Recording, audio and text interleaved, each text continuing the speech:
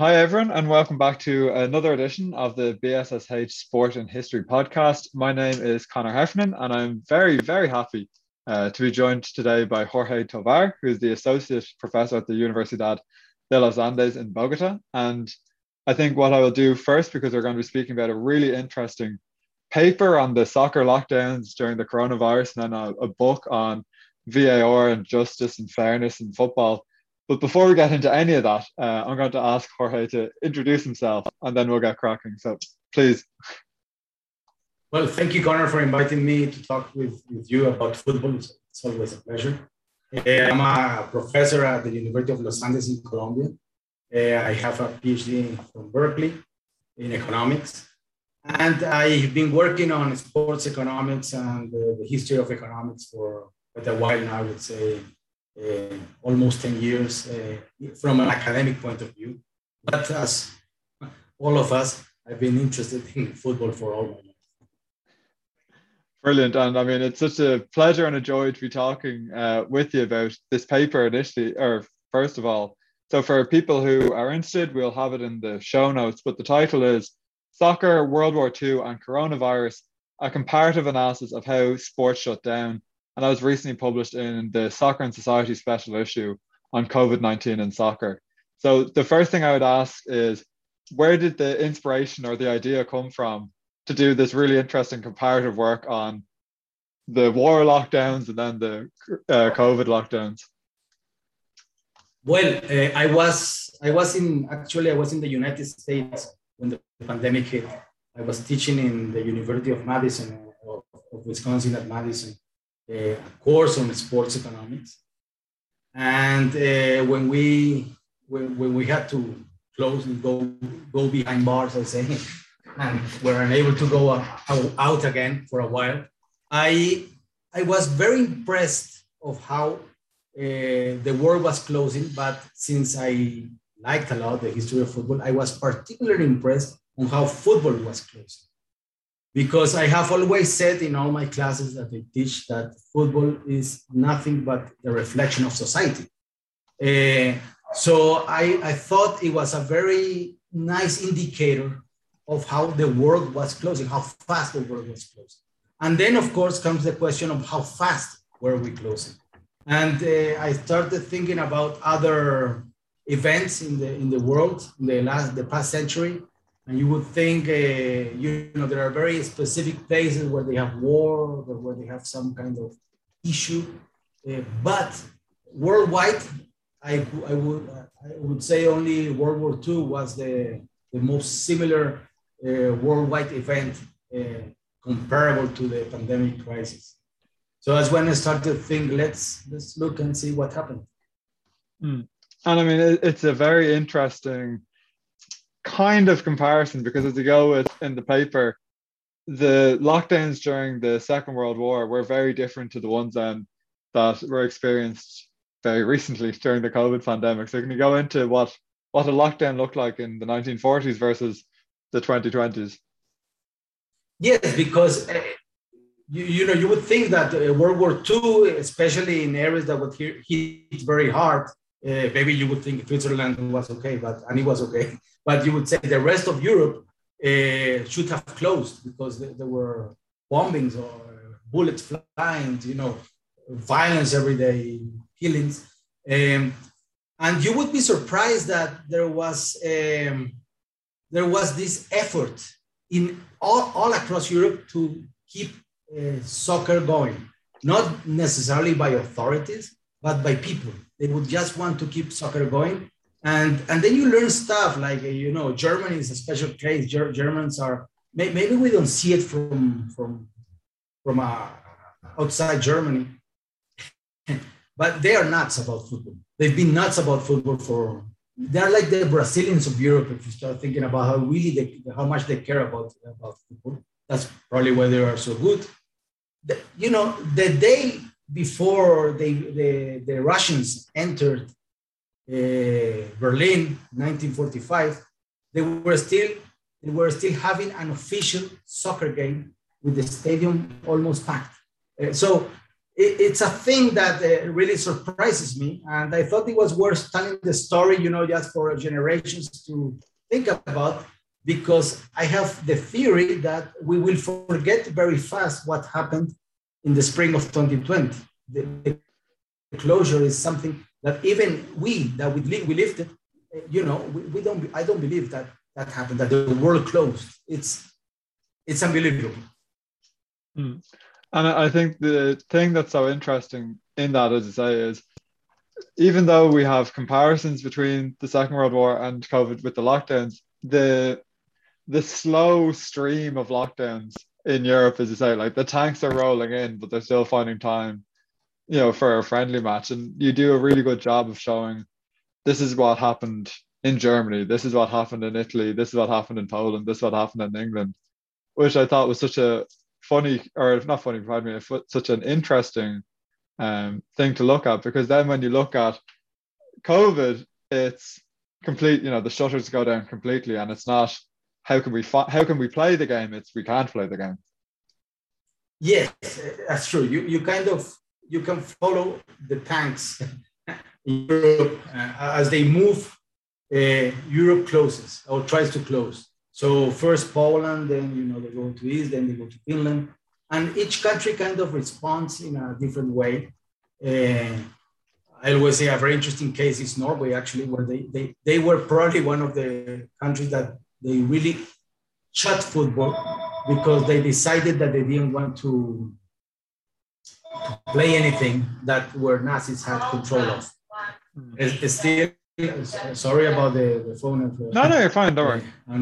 Okay.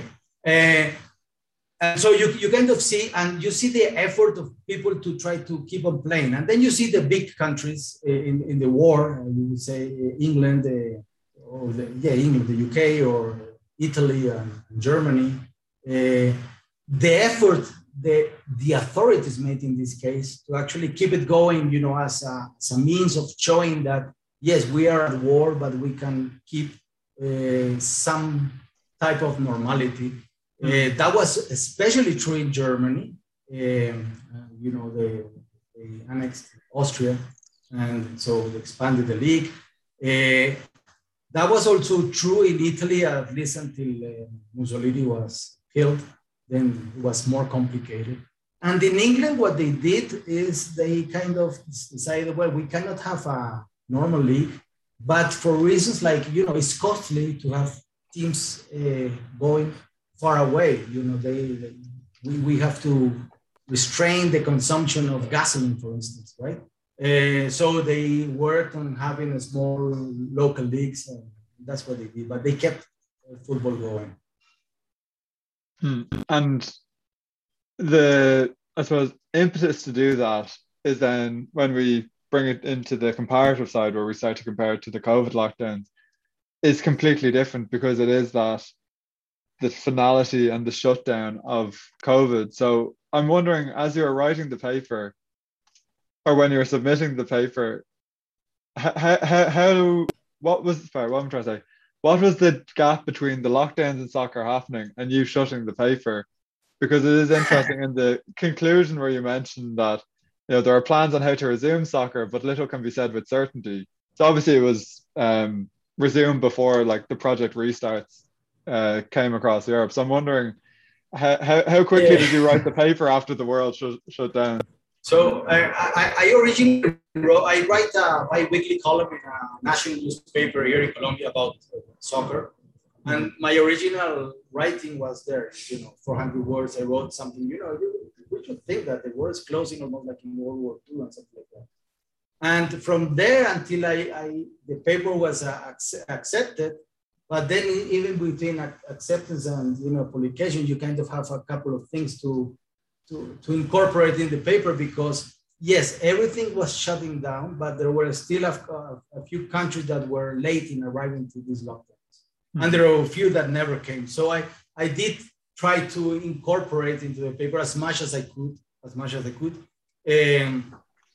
But of course, at some point you read today, and maybe if I had more than a week or so, because I did try to write it fast. I probably, as we all did, the beginning of the pandemic, we reoriented all our research and work towards COVID, even without thinking about it.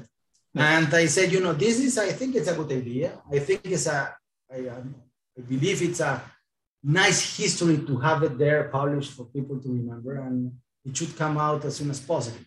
And so, yes, there was some kind of thing that I would have liked to put in the paper that just happened later. And because the closing procedures in the coronavirus is just too fast. There is one difference with World War II, and it's that in the pandemic, we have the World Health Organization saying we are in pandemic, and that happened in March 11, March 12. Before that, they closed some countries, even in Europe.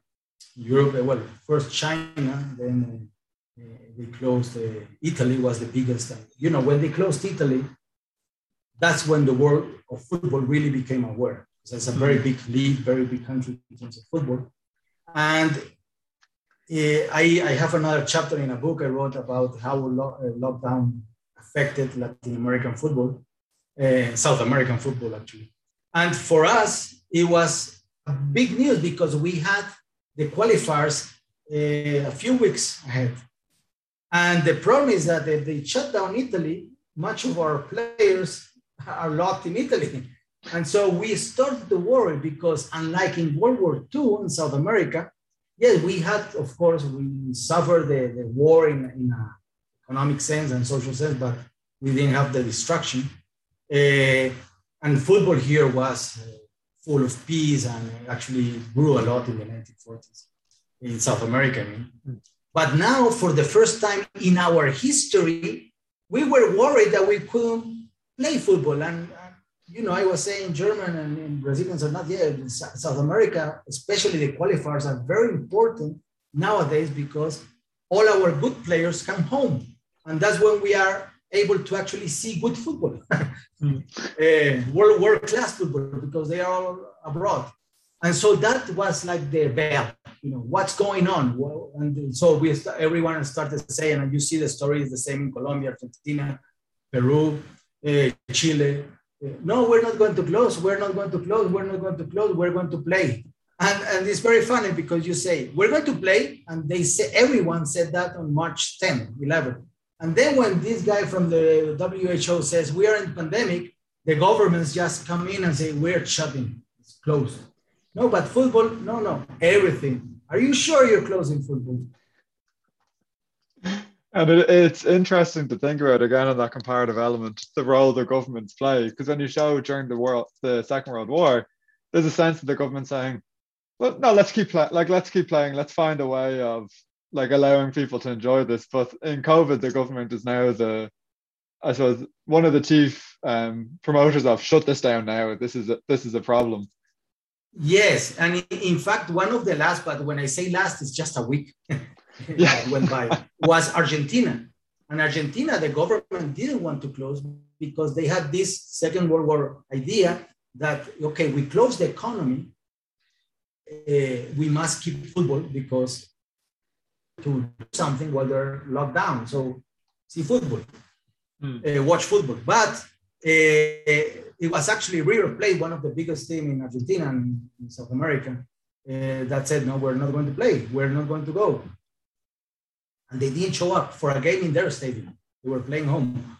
And so at that point, everyone said, yeah, this is not going anywhere. We're closing. So it took 6 days to close South America. I mean, it's just the speed is unbelievable. And it's something that's going to be very difficult for people that didn't live it to understand. Yeah, and as I said, that's earlier on when you said you wanted to chronicle this history, because again, having lived through it, it still seems surreal. The rapidity with which things shut down. So it's such a wonderful self-contained history to show the last time there was a global event, things didn't shut down. The intensity turned down maybe, but it still continued. Whereas here it was, 2 weeks ago, I was watching a Champions League semi-final or a Champions League match.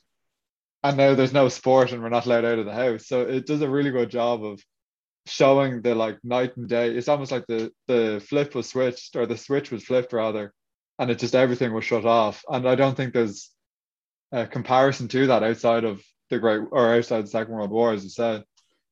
Yeah, I don't find it, and it's even more.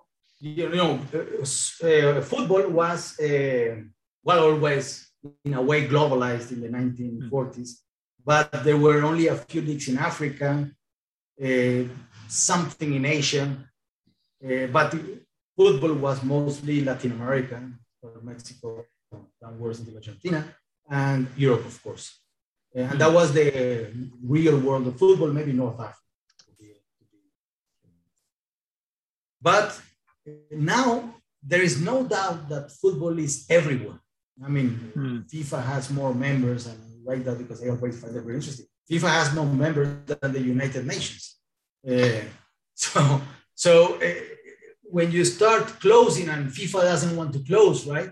But governments start to press, and then we're going to try to keep football, and that happened in many places. But then they see they can't, except for some countries. When you see them today doing similar stuff. Belarus, they didn't close. They just said we need to keep football moving on. And a couple of more countries, so Nicaragua, but also this. I would say this is strange, or these countries with a strange government, right? These people that they are not. Nicaragua, you also have this guy who has been a head of state for 20, 30 years, and he just won the election with 90% of the votes because he's so good, not really that good, but there's all the contenders are in prison, so, right? So that's why he wins, and he says, well, we're going to keep playing because I say so. So this weird government keep open the football, but in the rest of the world, they just decide that it's the best strategy to close even football. When I say even football, it means a lot because it is the way that has been used in history. It's been used in many times in World War Cups, on other type of cups, for governments to try to control masses and move public opinion in their favor and stuff. And when they close football, they say, we have nothing to do. We have to close even football. And that's what the pandemic was. It was just an unprecedented event. And I don't think it will happen again in our lifetime, but we'll see. I wouldn't say no now. Never say never now, unfortunately. Yeah. But actually, on that note, I'm interested, when governments were beginning to consider, locking down and shutting down, etc., you mentioned sort of Argentina tried to do a World War II-like system of let's shut everything down but keep football going. Did you find any situation in which people organically drew up comparisons with the Second World War, or where people said, okay, during the war we did this, or is this just it's a very niche comparison? No, that's a good question, and I haven't really. You would have to ask probably the elderly or historian, but I would say the elderly. Really, we lived this, right? And I haven't really. That's a good question, no, but I don't have a story about someone saying, I remember, we hit World War II, but we would go out and maybe play football or whatever. Probably there are stories about that. I did read things about old people, especially in Europe, saying that they were worse now than in the World War II because at least they could go and hide from Germany. I remember some guy reading some Spanish newspaper, but not related to football. Because, what happened in World War II is you're hiding, or many, you were Jew or something like that, you were hiding from the enemy, and you were running for your life, but you could move if, trying to escape, actually, right? Or you would hide in a place, and then the person that was hiding you would bring you food or whatever, and that happened in a lot of places in Europe. Now, we lived something that, you're from Ireland, I'm from Colombia. Colombia is a special country. We're very violent, but we have these liberties still where we can move, right? We never had this dictatorship. Obviously, you haven't. What we saw in the 1970s or the Cold War in Eastern Europe, where you wouldn't be able to go out if the police says that you couldn't go out. And now we live that strange phase in our life where if you went out, you were like sneaking, like someone, a Jew in World War II or someone in the communist Europe, hiding from the police, because that's what happened. It happened to me. My father got sick at some point, and I had to go there and to his house and then to the hospital. But while going to his house, I was very scared because there was no one in the street. Mm-hmm. And if the police stopped me, I only had my story. Believe me, my father is sick. I need to go. And, we're not used to that. If you read Simon Cooper's book, I forget on the story about this German guy that he liked football and he wanted to go to see Bayern Munich play in Eastern Europe. And he was then followed. What was the name of the book? You probably read the story. Right. And the story goes that he wants to go and see Bayern Munich, and he is only allowed to in Eastern Europe. And he using his mother to cross the border, right? He says at the border, the Stasi knows that a lot of fans are going to see Bayern Munich, and they're not allowing them to go back to see the game. So they send them back home. And he says he went with his mother in the car, and he says, my mother was born in this town of Poland, and she wants to go and see a house. And so he did cross the border. But when he came back, it turns out the Stasi was actually on to him. And the story ends at some point when the wall fell, they found this story of him, and they said, we have checked him, we have interrogated him. We will not take his son. And that's what impresses me, because he wanted to see football at some point. They were going to take they thought about taking his son.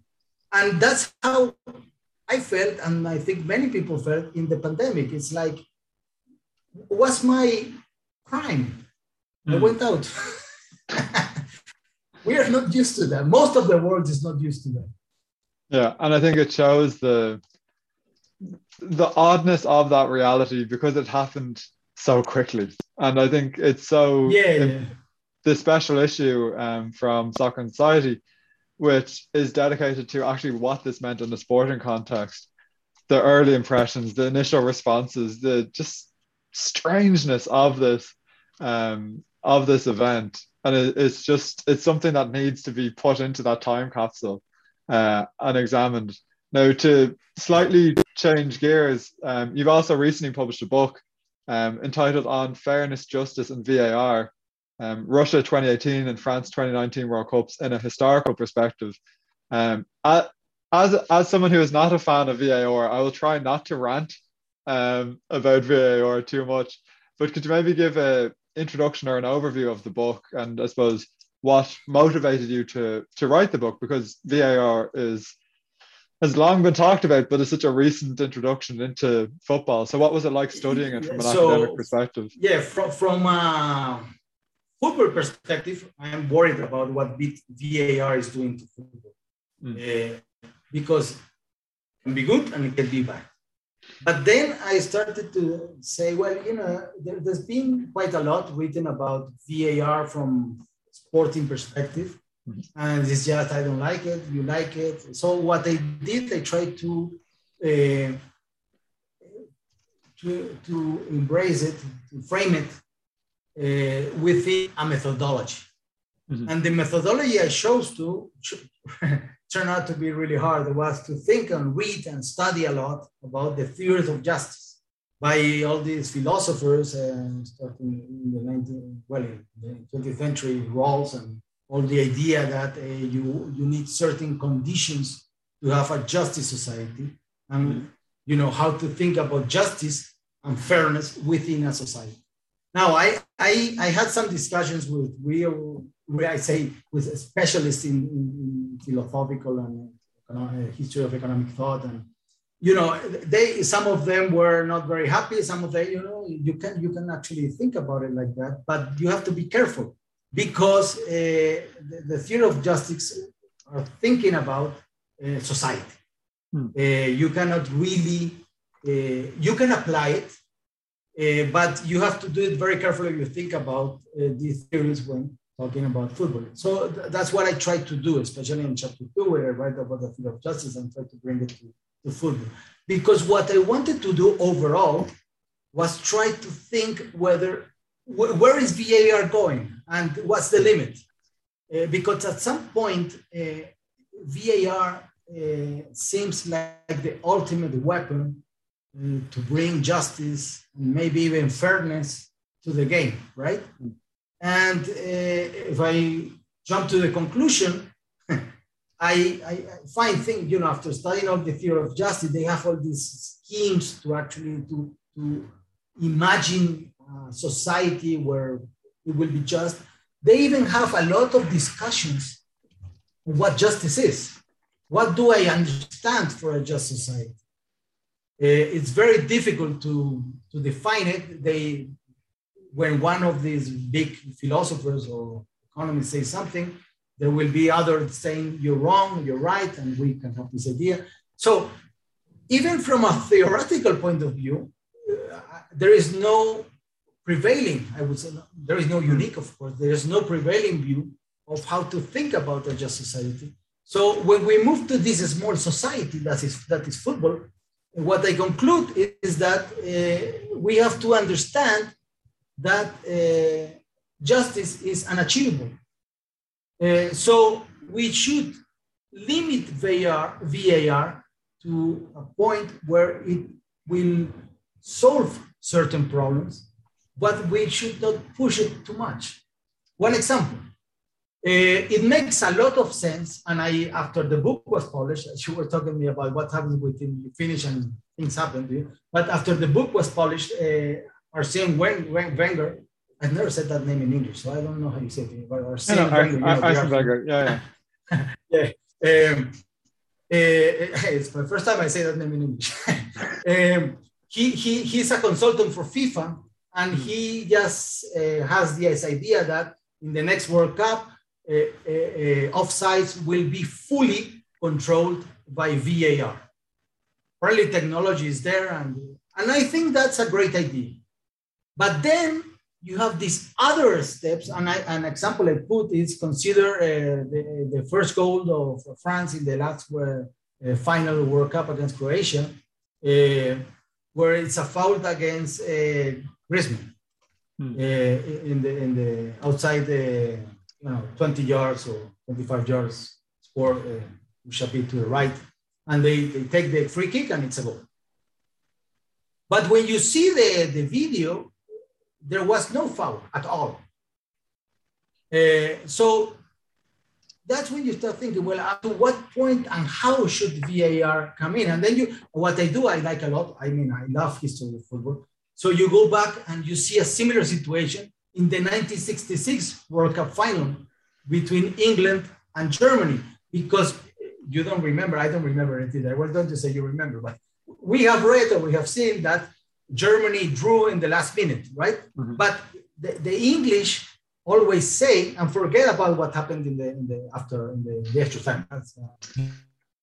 What the English, that foul was not a foul. So it's like what you saw in 66 with no VAR and nothing repeats itself, in 2018. The same thing, a goal, a definitive goal. The Germans drew when England won at the end, but in the French case, they won the game. But the point is you have kind of the similar situations across history, and you have to think, how can we advance? So in that sense, I was suggesting that VAR makes sense if you kind of move it in a real-time basis. So an option is to have, on-field referee and a VAR room referee, but they have decision-making capabilities, which means that, if I'm at the VAR and, you whistle, foul, the referee in the pitch, so that But the other guy, you said, I don't know why they need 20 repetitions. You see it in 2 repetitions, it's not a foul, right? And so he calls, it's not a foul. Then he says, sorry, it's not a foul.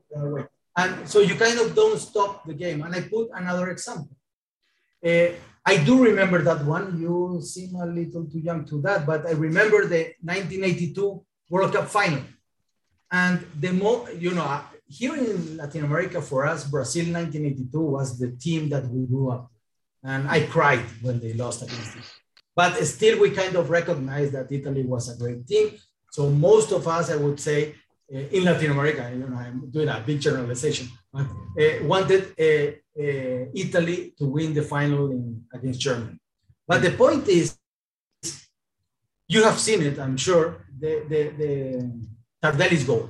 When he scores and he runs like crazy, nodding his hair from side to side. And it's just like an iconic moment in World Cup history. It's the celebration that you, as a kid, you repeat it. And I was saying that, I forget the guy that scored the goal against Germany in 2006 semifinal for Italy. I forget his name, but he scored the goal, a beautiful goal with his left foot in the semifinal. He celebrated like Tardelli, which points to me that, of course, kids in Italy, they saw that goal and see that goal, and it's like, this is us. So imagine, because of VAR, you stop the celebration. Even imagine that afterwards you give the goal. But, football is especially about emotions. And if you cut that celebration, it's not the same, and you've seen it, we score a goal and then VAR. Yeah, it's goal. Oh, okay, yeah, what is that? Football is, so my point is that we have to, full justice is unattainable. So we should move VAR towards a realistic point of view where it makes complete sense in some areas of football, like offside, and it should be allowed to work in a way where the game is normally not stopped at all. Because I did make some calculations in the book, and I used data from the male and the female World Cups, very detailed event level data and stuff. And you see that even in the World Cup, the stoppage time is higher when you have a VAR than when you have any other type of events. And that's boring. I think that is the part that's going to kill football. If we keep, stopping the game like in basketball. The point of football is to move it. Yeah, and it's funny, just as a slight tangent, said about killing the game. You might have gone to American football when you're in Wisconsin, but my first time going to a football game in Texas, whereas previously, I kept asking the person who brought me questions because there'd be a flag on the play, or someone would come on, they'd wave a red flag, and we'd have to stop for 3 minutes so that the advertisers could advertise the game. And by the end of it, I was so bored, which is awful because it just kept stopping. And I was used to soccer and I was used to Gaelic football, the Irish sport, which is just nonstop the whole time. And it really, it was very hard to adjust to going into a sport that had so many stoppages, due to things that were superfluous or seemed relatively straightforward that didn't need the continual stopping. To bring this back now to your book, lest anyone who enjoys American football gets angry at me, you obviously did a huge amount of like philosophical thinking about justice and fairness. When you were studying this, because I don't know anything outside of what was reported when they started to bring in VAR, were these conversations also had in FIFA from that philosophical point of view, or was it a case of like, we have the technology, let's use the technology, people are getting annoyed at goal line clearances? So I'm just wondering, did the organizing bodies, did you get any sense that they also engaged in? That is a good question. I did a good question because I did work on that specifically. There's a big, I don't know if I remember chapter or at least a big segment of the book talking about how FIFA came to allow VAR and the goal technology. Of course, first came the goal technology. And when you see the memoirs of FIFA, actually it's not FIFA, it's the International Football Board, right? One where you have the four British associations and FIFA. That's who make the decision. But when you see the memoirs or the reports of those meetings, what you find is what we already knew. First, it is a very conservative thing. They really don't want change. They say, this has worked for many years. You don't want to change it.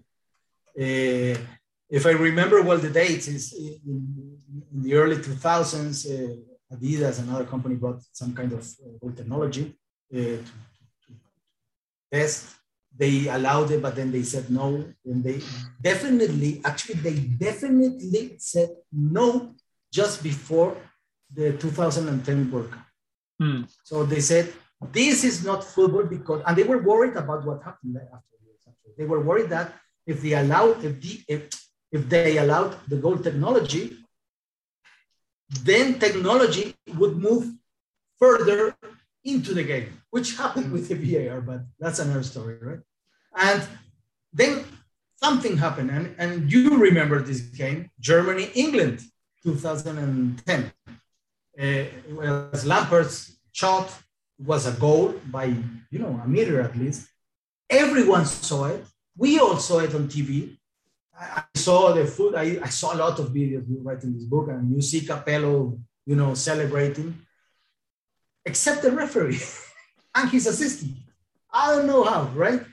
And after that, immediately after that, the FIFA said, yeah, we have to implement more technology, and it just doesn't make sense. Everyone saw it. Because at least in 1966, when you have third goal, right, that according to some research, very technical research, which I cite in the paper, actually in the book, they have some weird algorithm, whatever technology, and they show that it wasn't a goal. But, the TV footage is not very clear. And so you can kind of understand and then debate. But in 2010, it was obvious it was a goal for everyone except the two guys that mattered. So FIFA at that point decided to change. And then came the debate on whether they should allow for further technology going into the game. And again, there was explicit phrases saying that this will kill the game, this will destroy the concept of football. But then it turns out, and I didn't know this, I learned it while researching for the book, it turned out that who really pushed this technology was the Dutch Football Association.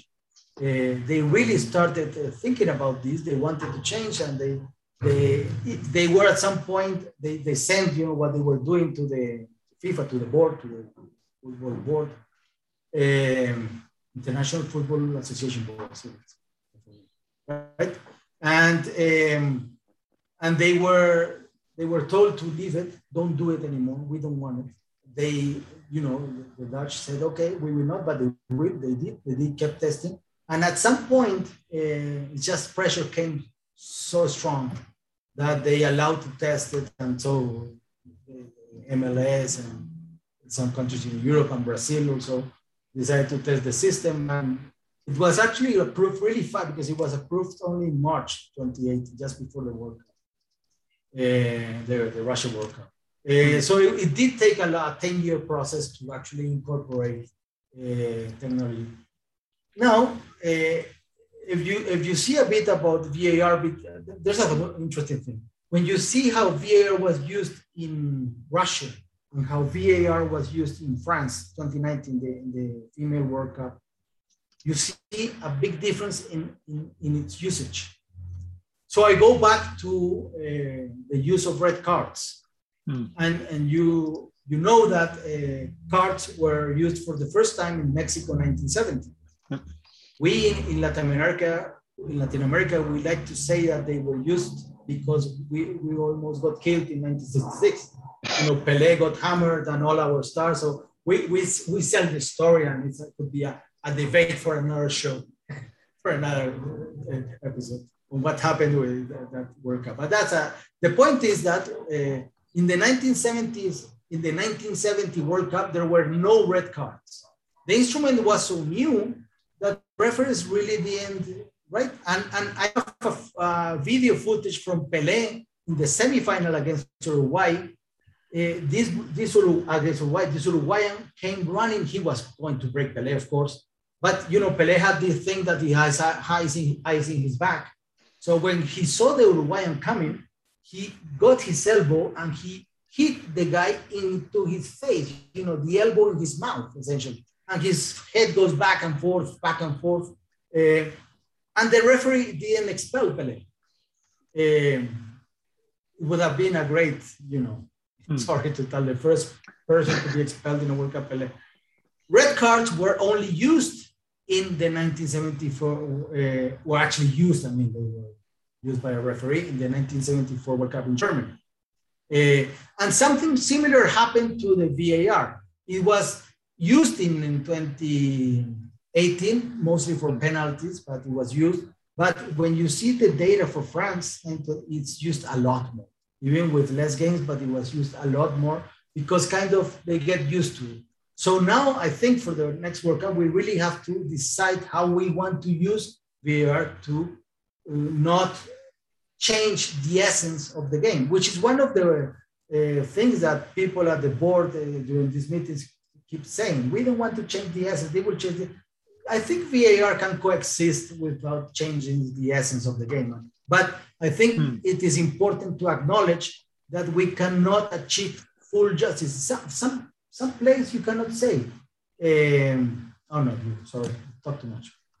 No, it's perfect. And as we start to wind down, just on the point of your book, you do make the point in the introduction that VAR is the most important technological breakthrough in the history of soccer. And it's so interesting to see how it works at a philosophical level, because I think as fans of the game, which, me and you clearly are, you have your own personal experience of it or personal opinions of VAR. So I think it's fascinating to think about it from the philosophical ideas of the game, because a lot of people say that they want to preserve the game or they don't want to interfere with the spirit of the game. But at the moment, it is clearly interfering with what people would understand philosophically as football or the excitement and joy of football. So as my second last question, I will just ask, the role of the media in debates around VAR, is this something that you look at in the book, or is this something that you came across in your research? Because it seemed interesting to me, looking at primarily English-based newspapers and media outlets in England and in the United States, there was a sense of, we need something, this is getting ridiculous, be it England and Lampard, our goal was disallowed, or Champions Leagues, Chelsea and Liverpool, did the ball go over the line or didn't it? And looking for different forms of technology to come in. But then very quickly, there was a media kind of backlash against VAR and against technology. So as a lay idiot, which I class myself as in this particular area, it seemed interesting that the media was building towards getting this introduced in the round and then very quickly kind of shot back in the other direction. Is that something that you came across or you found, or is that completely misunderstanding the situation? No, I think media is very important. I don't explicitly have kind of accepting the role of media, but I do acknowledge that media played a role. Pressure on the need to do something after Lampard's shot was there, not only in England, it was worldwide. This doesn't make sense. We all know it was a goal. Why didn't they get, if you think about it, when was the first time VAR was used? And I don't know if you should remember, we all remember, but we don't kind of acknowledge it. It was in the final World Cup final of 2006 when Zidane headed the Italian guy. Yes, because of the fourth TV monitor, right? And we all saw it on our TV. And in principle, they were not allowed to watch TV, but justice was made. Zidane, whatever happened between them, but Zidane was correctly expelled. So yes, media plays a role, and after Lampard's shot, they played a role, and then they are playing a role in England and in Germany a bit too, against VAR, right? They're moving in the wrong direction and stuff. I mentioned that in the book, but I don't have an explicit segment on that.